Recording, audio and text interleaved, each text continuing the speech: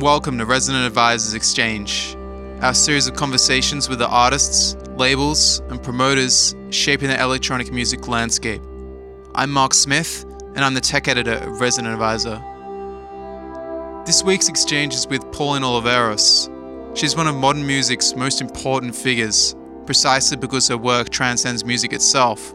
She was a founding member of the San Francisco Tape Music Center in the 60s and devised a musical practice called deep listening, which examines the crucial difference between hearing and listening. She's inspired everyone from John Cage to Morphosis to tune into their surroundings, and at this year's CDM Festival in Berlin, we got to know a woman who's been steadily innovating for over 50 years. You can hear our full archive of exchanges at residentadvisor.net and follow us on SoundCloud at RA-Exchange. The exchange with Pauline Oliveros is up next.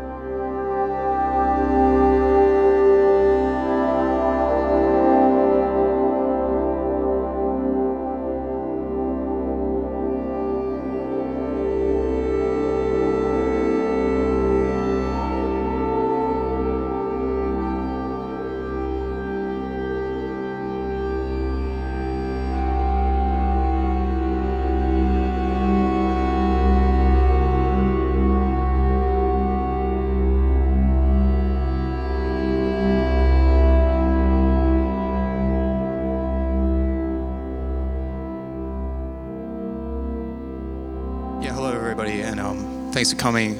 You know, it's kind of difficult to introduce Pauline because she means a lot of different things to a lot of different people. Some might come into her work as a musician, as an activist, or as an academic, a writer. And, you know, we could go through the biographical dot points of her various achievements, but I think one way to sum it up is just to say that culture's still maybe catching up to the implications of what her work have opened. This is in fields of music, obviously listening, technology, community building, and even being in itself in some way. But I guess the way I wanted to begin this was that I guess a lot of the reason why you're here is that you've recently released a record with Ione on Rabi Biani's label, Morphine. And I was just wondering how that relationship began, because from the outside, it was perhaps a little bit surprising. Okay, well, Ione and Ione is here in the audience, performed in a festival in New York called Live Ideas New York. It was curated by Laurie Anderson. So we did this piece, the piece that, what is it called? I forgot. Fire Above Sky. Fire above, yeah, right. Fire Above, Sky Below now. Ione and I have been performing together for many, many years as a duo, all over in different places. We had got a really nice recording of that performance, and I have no idea now how we got in contact with Rabi. Maybe he wrote to me. I'm not sure. But as it turns out, I have other friends from Beirut.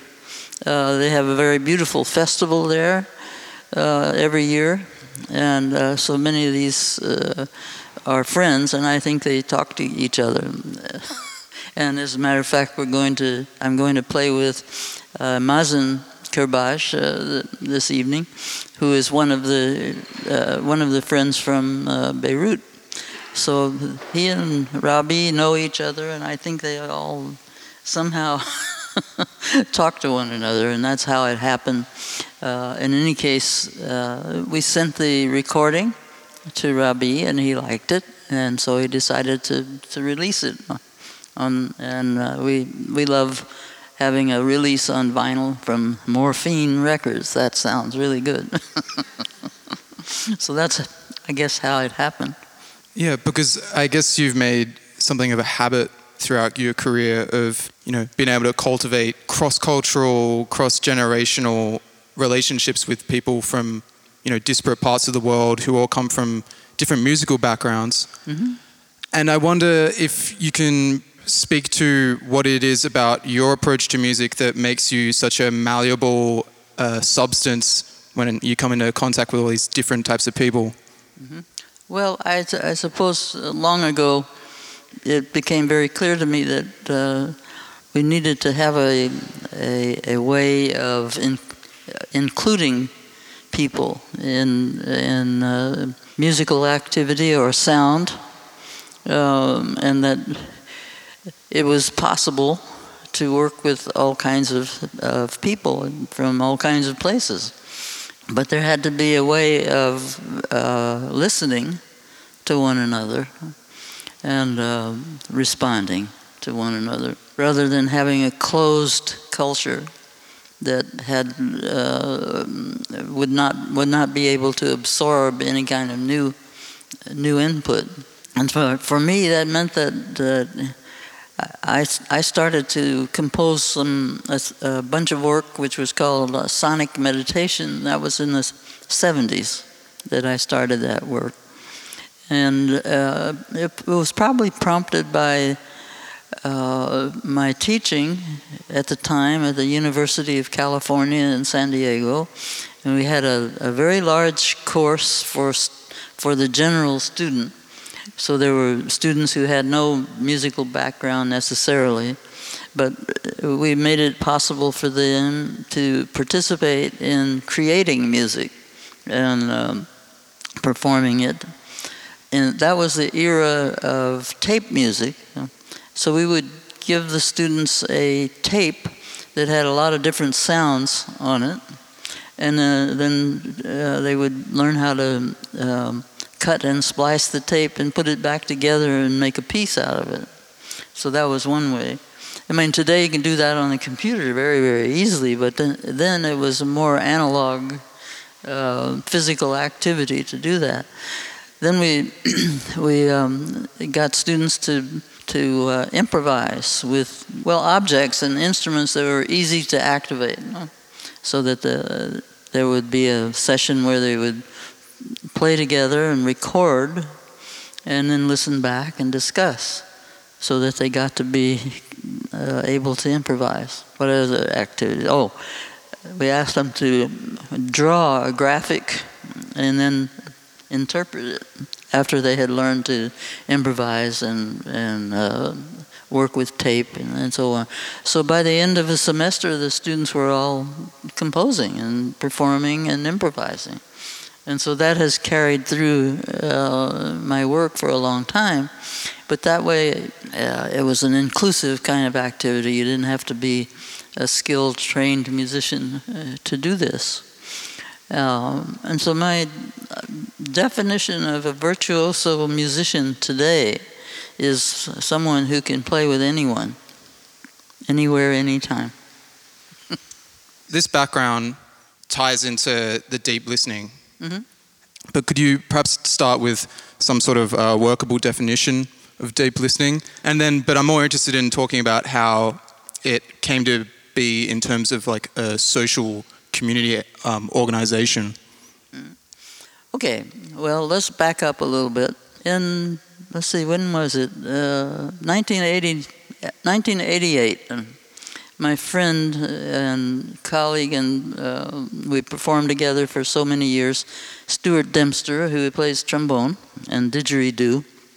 There is a special place in not too far from Seattle, in a place called Port Townsend, and it's Fort Worden. It was an army base, and there on the army base is a cistern, which was the container for the water supply for the army, about 160 million gallons of capacity, about 60 feet in diameter, and 14 feet underground. And it has a very special sound. The reverberation time in this cistern is 45 seconds. And so Stuart had wanted me to come and hear this. And I happened to be going in that direction, and so we went we went to the cistern with Paniotis, the other person who went. There were 3 of us. And as an afterthought, we took a recording engineer with us. And so we went down into the cistern. This meant climbing down a ladder from a manhole-size opening. That was the only entrance to the cistern. Had to take our instruments down. And so we started to play. We had no discussion. Stuart tuned some of his didgeridoo pipes to my instrument, and then we started playing. And 5 hours later, we came out of the cistern. We had a lot of tape, and we listened to it and decided that, oh, I think we have an album here. And so New Albion Records released it in 1989. And of course, we had to have a title for the album. And so I thought of Deep Listening, because we were 14 feet underground, right? And so we called it Deep Listening, and then we called ourselves the Deep Listening Band. This is because we were jokers and punsters. And we thought it was really funny to have it called Deep Listening, since it was coming from underground, at 14 feet underground. So that was the beginning of what was to develop into a practice, and now it has climbed. Oh, hello! It has climbed from 14 feet underground to higher education. Just like that. Well, it's taken since 1989. Taken from then until now. I teach at Rensselaer Polytechnic Institute in the United States, and we now have a Center for Deep Listening there at Rensselaer. And we are creating a new curriculum for a new kind of music program, which includes deep listening. So that's why I'm saying it's now higher education. You wanted a definition, huh? At your leisure. Well, the thing is that a 45-second reverberation time is a long time for something to be sounding after you play it, right? So we had to listen in a new way down in that cistern in order to play. And the album Deep Listening is still out, still available, because it really sounds different. And I was playing accordion. Stuart was playing trombone and didgeridoo. He could play his trombone, put it down, pick up his didgeridoo, and the trombone would still be sounding, so he could play a duet with himself, right? And so it was simply voice, accordion, trombone, didgeridoo, entirely acoustic. People still think it's electronic. But it was this way of listening, and that's what I described in the album notes, and called it Deep Listening, of course. And so as time went on, I organized a retreat in 1991 and called it a Deep Listening Retreat. And so 20 people came to the retreat, and we spent the week engaging in various kinds of listening exercises. And so I have continued and established deep listening retreats that went for 20 years with myself teaching. Ione was teaching listening in dreams. People don't think about sound in dreams as often as they could. And then we had Eloise Gold, who was listening through the body. She has a book called Deeply Listening Body. I have Deep Listening, a Composer's Sound Practice, a book. Ione has a book called Listening in Dreams. So we have articulated a practice which I call an investigation. And I have given recently a TED talk called "The Difference Between Hearing and Listening."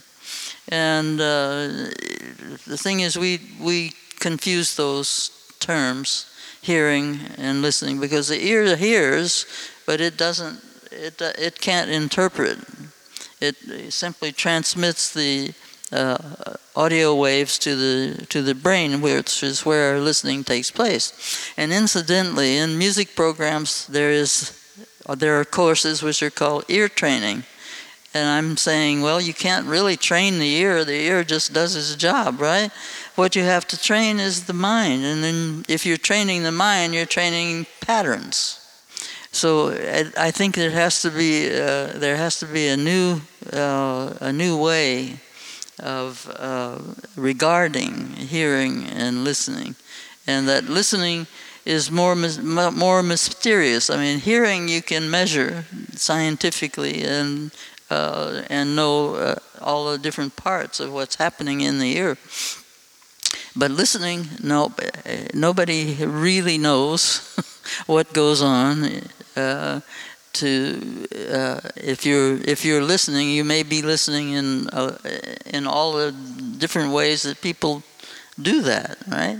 It's because of their experience, their understanding, their interpretation, and so on. So to me, deep listening is not something that you can just define. Fair enough. All right. So what are the implications for musical performance for somebody who is cultivating their listening muscle, for lack of a better term? Okay. Well, as I said, the Deep Listening Band formed from that experience in the cistern. And then we continued over all these many years to play and to release maybe 7 or 8 recordings. We always wished for a way to bring the cistern into a venue, to bring the acoustics of the cistern with us. And that it really wasn't possible. I mean, people think about reverberation, they call it reverb. And you can play with a variety of reverberations, but not the experience of being in that space, surrounded by the sound, and with the sound being sustained and traveling around you. I have a colleague at Rensselaer Polytechnic. He's an acoustician and teaches in a program called Sonic Architecture. And so we took Jonas Brash, we took him to the cistern. We took him there, and he took an impulse response, which is what acousticians do when they're trying to measure a space. And he brought this material back to Rensselaer, and with his graduate students, they created, finally, a simulation of the cistern. And so that was for my 80th birthday. And on the stage, we in this really magnificent experimental media and performing arts center that we have at RPI, we've had an audience of 600 people, and they were all in the cistern with us. And it was an amazing experience. People were kind of really blown away. It was a really beautiful birthday present to be able to play in the simulated cistern. And so now we've been able to do that, and we also released a recording, the 25th anniversary of the Deep Listening Band in the simulated cistern. But how about for somebody who is, say, enrolled at the Deep Listening Institute, or is learning deep listening, in whether it's in an academic context or at a retreat? Some of the exercises that you have people do, for instance, having 2 instrumentalists on a stage and they don't make a sound until it appears to them through the act of listening. I'm just wondering how one gets to the other and how people can apply that into like their day-to-day lives, basically. I like to think of myself as listening to the world as music. So whenever I'm anywhere, I'm always giving attention to what I call inclusive listening. In other words, I hear the movement out there, I hear the cough, I hear everything that's going on in the audience, and at the same time I'm focused on speaking these words that I'm speaking, which are also sounds. And sometimes I listen to speech as sound instead of listening to speech as to be interpreted or intelligence. I mean, the intelligence then turns into sound, and then the sound turns back into another kind of intelligence. But at the same time, I'm aware. I try to have my inclusive awareness of listening as well. So there's two forms of listening: focus, and global. There's some nice little sounds, out there. Keep it. So it's a nice kind of accompaniment to speaking in this way. So that's part of my day-to-day. It sounds quite busy, though. Something that you were just saying then is that it seems like there's some sort of connection between the act of listening and, a way of being and a way of relating to people around you. That's right. And I just wonder if you can perhaps shine a bit of a light on the connection between one and the other. Have you ever been in the presence of someone who is very focused on a conversation, and you would like to be included, perhaps, but that person is so focused on the conversation that nothing else exists? So, all right, so the person is completely taken up with that focal attention. So there's no attention to anything outside of that. Have you felt that? Plenty of times. Yeah.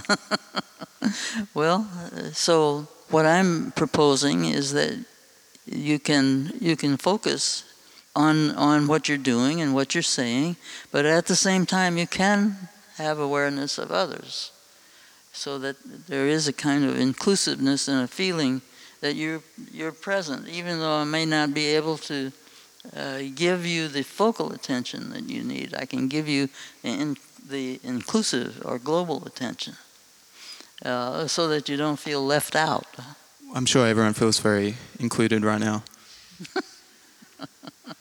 How can you cultivate this sort of dual level of awareness? Are there techniques or exercises, perhaps? Yeah, I don't like the word technique. I think of it as practice, so that you practice these kinds of things, and you notice. You take notice of how you are and how what your attention is doing, where you're engaged, how you're engaged. Are you engaged in your own mental space, taken up and focused on the thoughts that you're having? Nothing wrong with that, but are you doing that? And if so, is there room for anything else?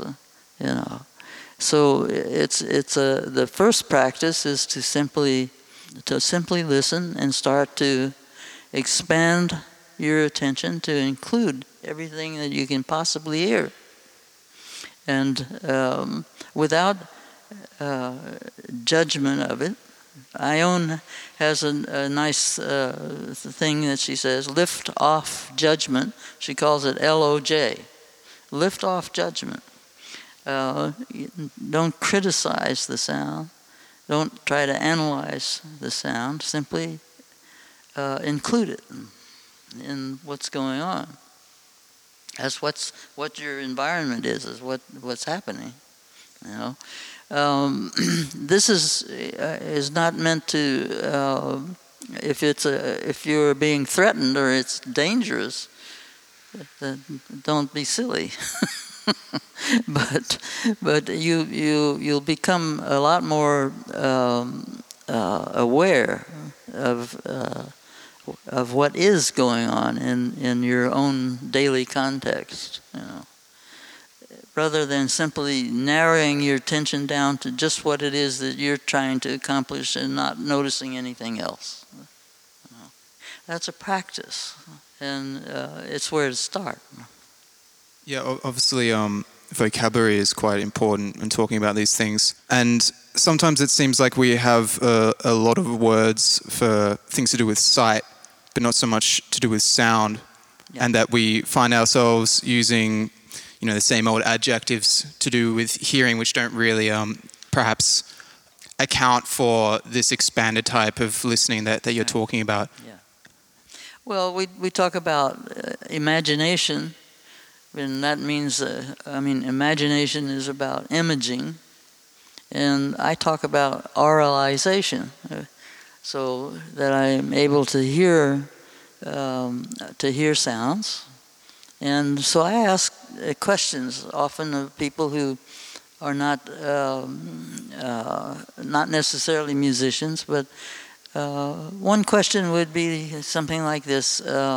What sound reminds you of home? And can you hear that sound in your own mental space? So different questions that bring up auralization is a practice also.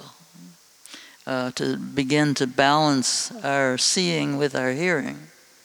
It wasn't too long ago I was talking to Tony Conrad, and he was saying that this came with many pinches of salt, but he said that that he considered it kind of remarkable that people seem to be more open-minded to listening to sound as sound in more recent times, whether through certain types of electronic music or noise and things like that. Right. And I wonder if you agree with that sort of sentiment, or if it's perhaps connected to a change in fashion rather than listening itself. A change in fashion? You mean sound has become fashionable? Can you wear it? That'd be pretty cool. Wearable sounds? Yeah, maybe so. Well, I found that, to my delight actually, that wherever I go these days, there are lots of young people at my concerts, and they seem to have understood something that was very difficult to come by in, say, 20 years ago, 10 years, 20 years, 30 years ago. It's been a long time coming, but it is here now that there's much more openness, I think, and I appreciate it a lot. So I agree with Tony. Can we switch tack for a second and talk about the expanded instrument system? Oh, sure. Because that's something that has existed for a long time, but it's gone through various different changes as technology has changed. Yeah. I started by being very interested in this has to do with tape machines, because you have a record head and then a playback head, and there is a difference in distance between these two heads, so that you can monitor both of them. So if you're recording something, you can hear what you're recording, and then it passes the playback head, and you can hear what it sounds like after it was recorded, but you could hear those both at the same time. As a matter of fact, I made some pieces, and I made a piece which was used for a dance performance by Anna Halprin, who's a wonderful choreographer, and this was in the 60s. So you could record, and then you could play with the volume of having the playback come in, and you would hear these reverberations that changed, and it changed the quality of the space. And so I worked with that quite a lot, and that was the initial impulse towards what is now called the expanded instrument system. I got interested in, then I started stringing tape from one machine over to a second machine, so that they would pass another playback head. And then I used a telephone patch bay to send to send the sound from the second machine back to the first machine, either to the first track or to the second track. And so that there were lots of different configurations of delayed sounds.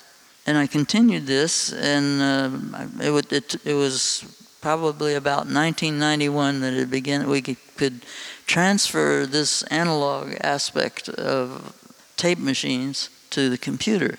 It took a long time because the computer couldn't record a very good replica of sound. And after it reached 16 bits, then it was pretty good. So then the expanded instrument system got to be transferred to computer. And then that opened up many, many more possibilities. What I was doing with the delayed sounds was modulating them or pushing another wave against them so that you get different kind of qualities of sounds. And so with the computer, then it becomes possible to do quite a bit more. And so I'm still working on it. So essentially, it's a series of delays and spatialization tools. Yes, I play the accordion, so I have two hands. So I have 20 delays for each hand, up to 20.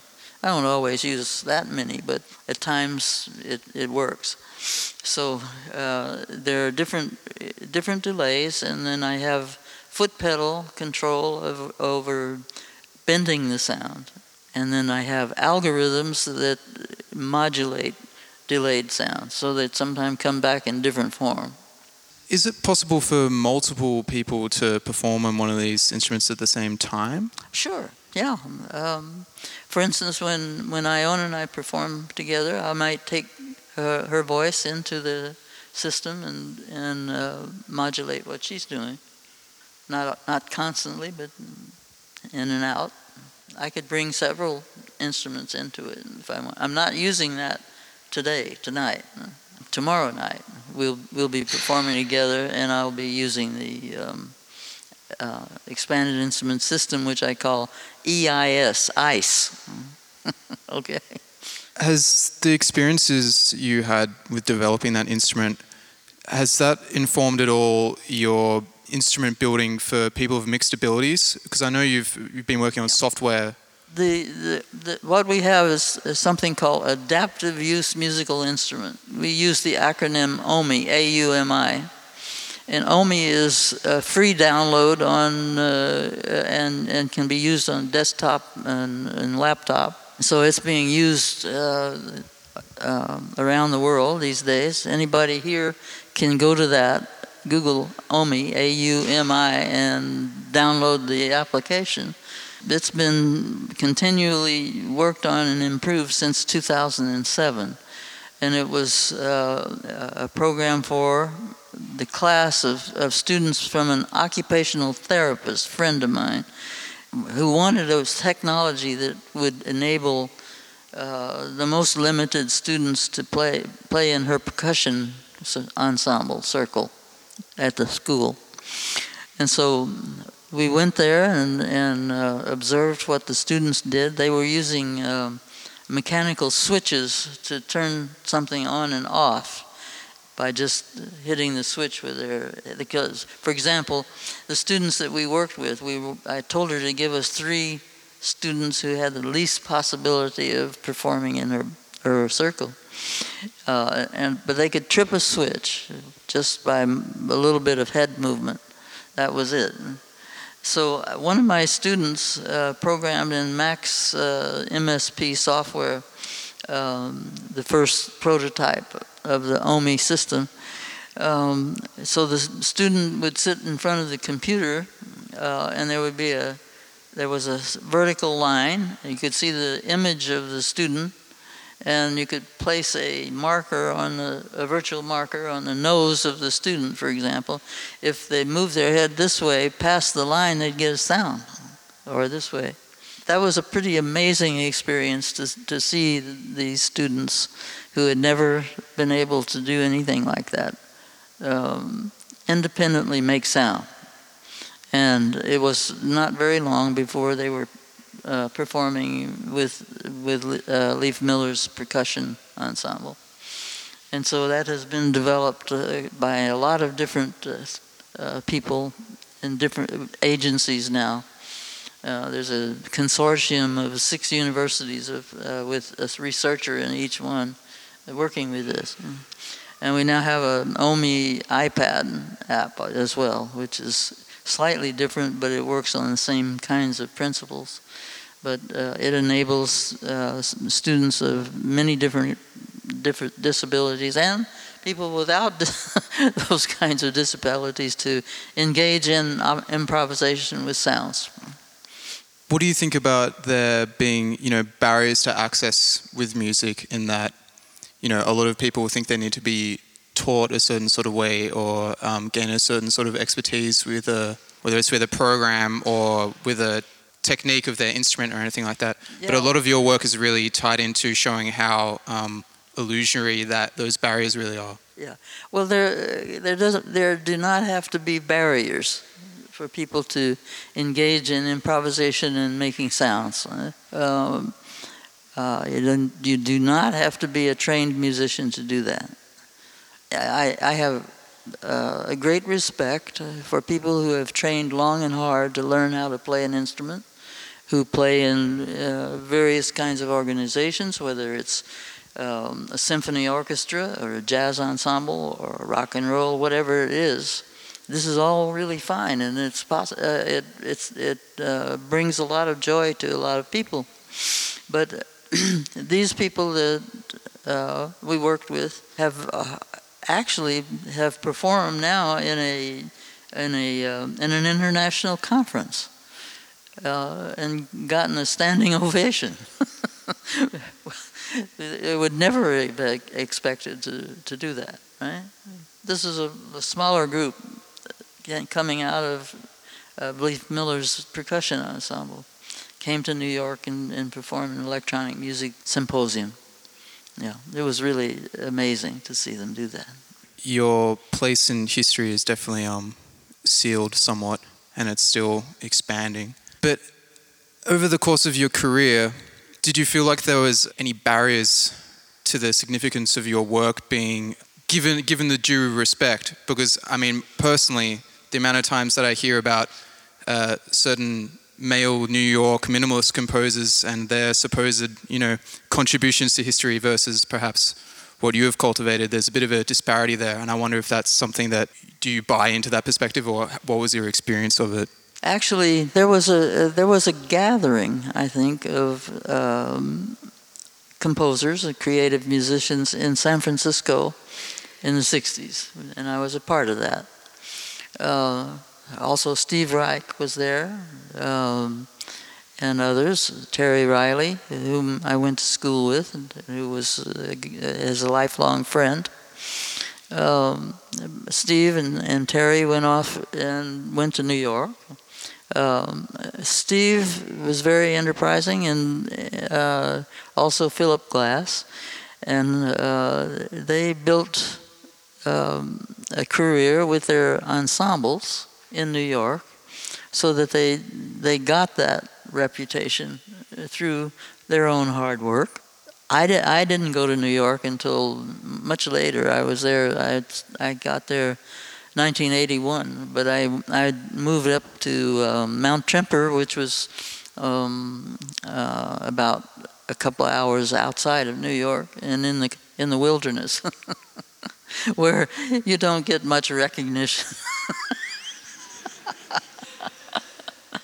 But I was happy because I was developing many things during that time. I never went after this kind of recognition. I simply did my work, And finally, I'm old enough. I guess it's all accumulated, and there's enough out there that something is beginning to happen, right? But there's a difference. There's a difference between someone who simply just works and others who work and ask for recognition. And it happens that men are much more inclined to do that. They're programmed in the breadwinner program. Breadwinner is one who goes out and earns income to keep the house going, right? I mean, whether you do that or not, that's a program, a social program for you, for males. So you've no judgment, of course. Judgment? This obviously is not some concern of yours, which way the balances of history tip in terms of who gets the most. Yes, I mean, I do have some, but today what I see is really some very wonderful women who are doing really well, and Laurie Anderson is one of them. I mean, she's been very recognized and very special, you know. But she was in the New York scene, you know, and I was in California. Would you have anything to say to women who are making music these days who perhaps feel that there is a systemic bias against them? Yeah, well, I just say, do your work. Do your work and stick with it, no matter what. That's what I did. And if you give up, then it's not going to happen. There's much more openness now for women to do many different things that they were not programmed to do. I mean, the women's program is to be the homemaker, right? And like I said, the man's program is to be the breadwinner. But that's changing. It's changed because everybody it's possible for everybody to work and to do things, to earn income, you know. There is a bias. There's no doubt about that. I mean, look at a symphony orchestra. How many players are women? How many are men? You know, look at the Vienna Philharmonic Orchestra. They finally admitted women. The only woman they had in the orchestra for a very, you know, up until a few years ago was the harp player. And they kept her pretty out of the picture for a very long time. And there were reasons to oppose that. And so now that there has been a change there. So yes, there are women who have gathered together to ask for change and ask for recognition, and it's happening.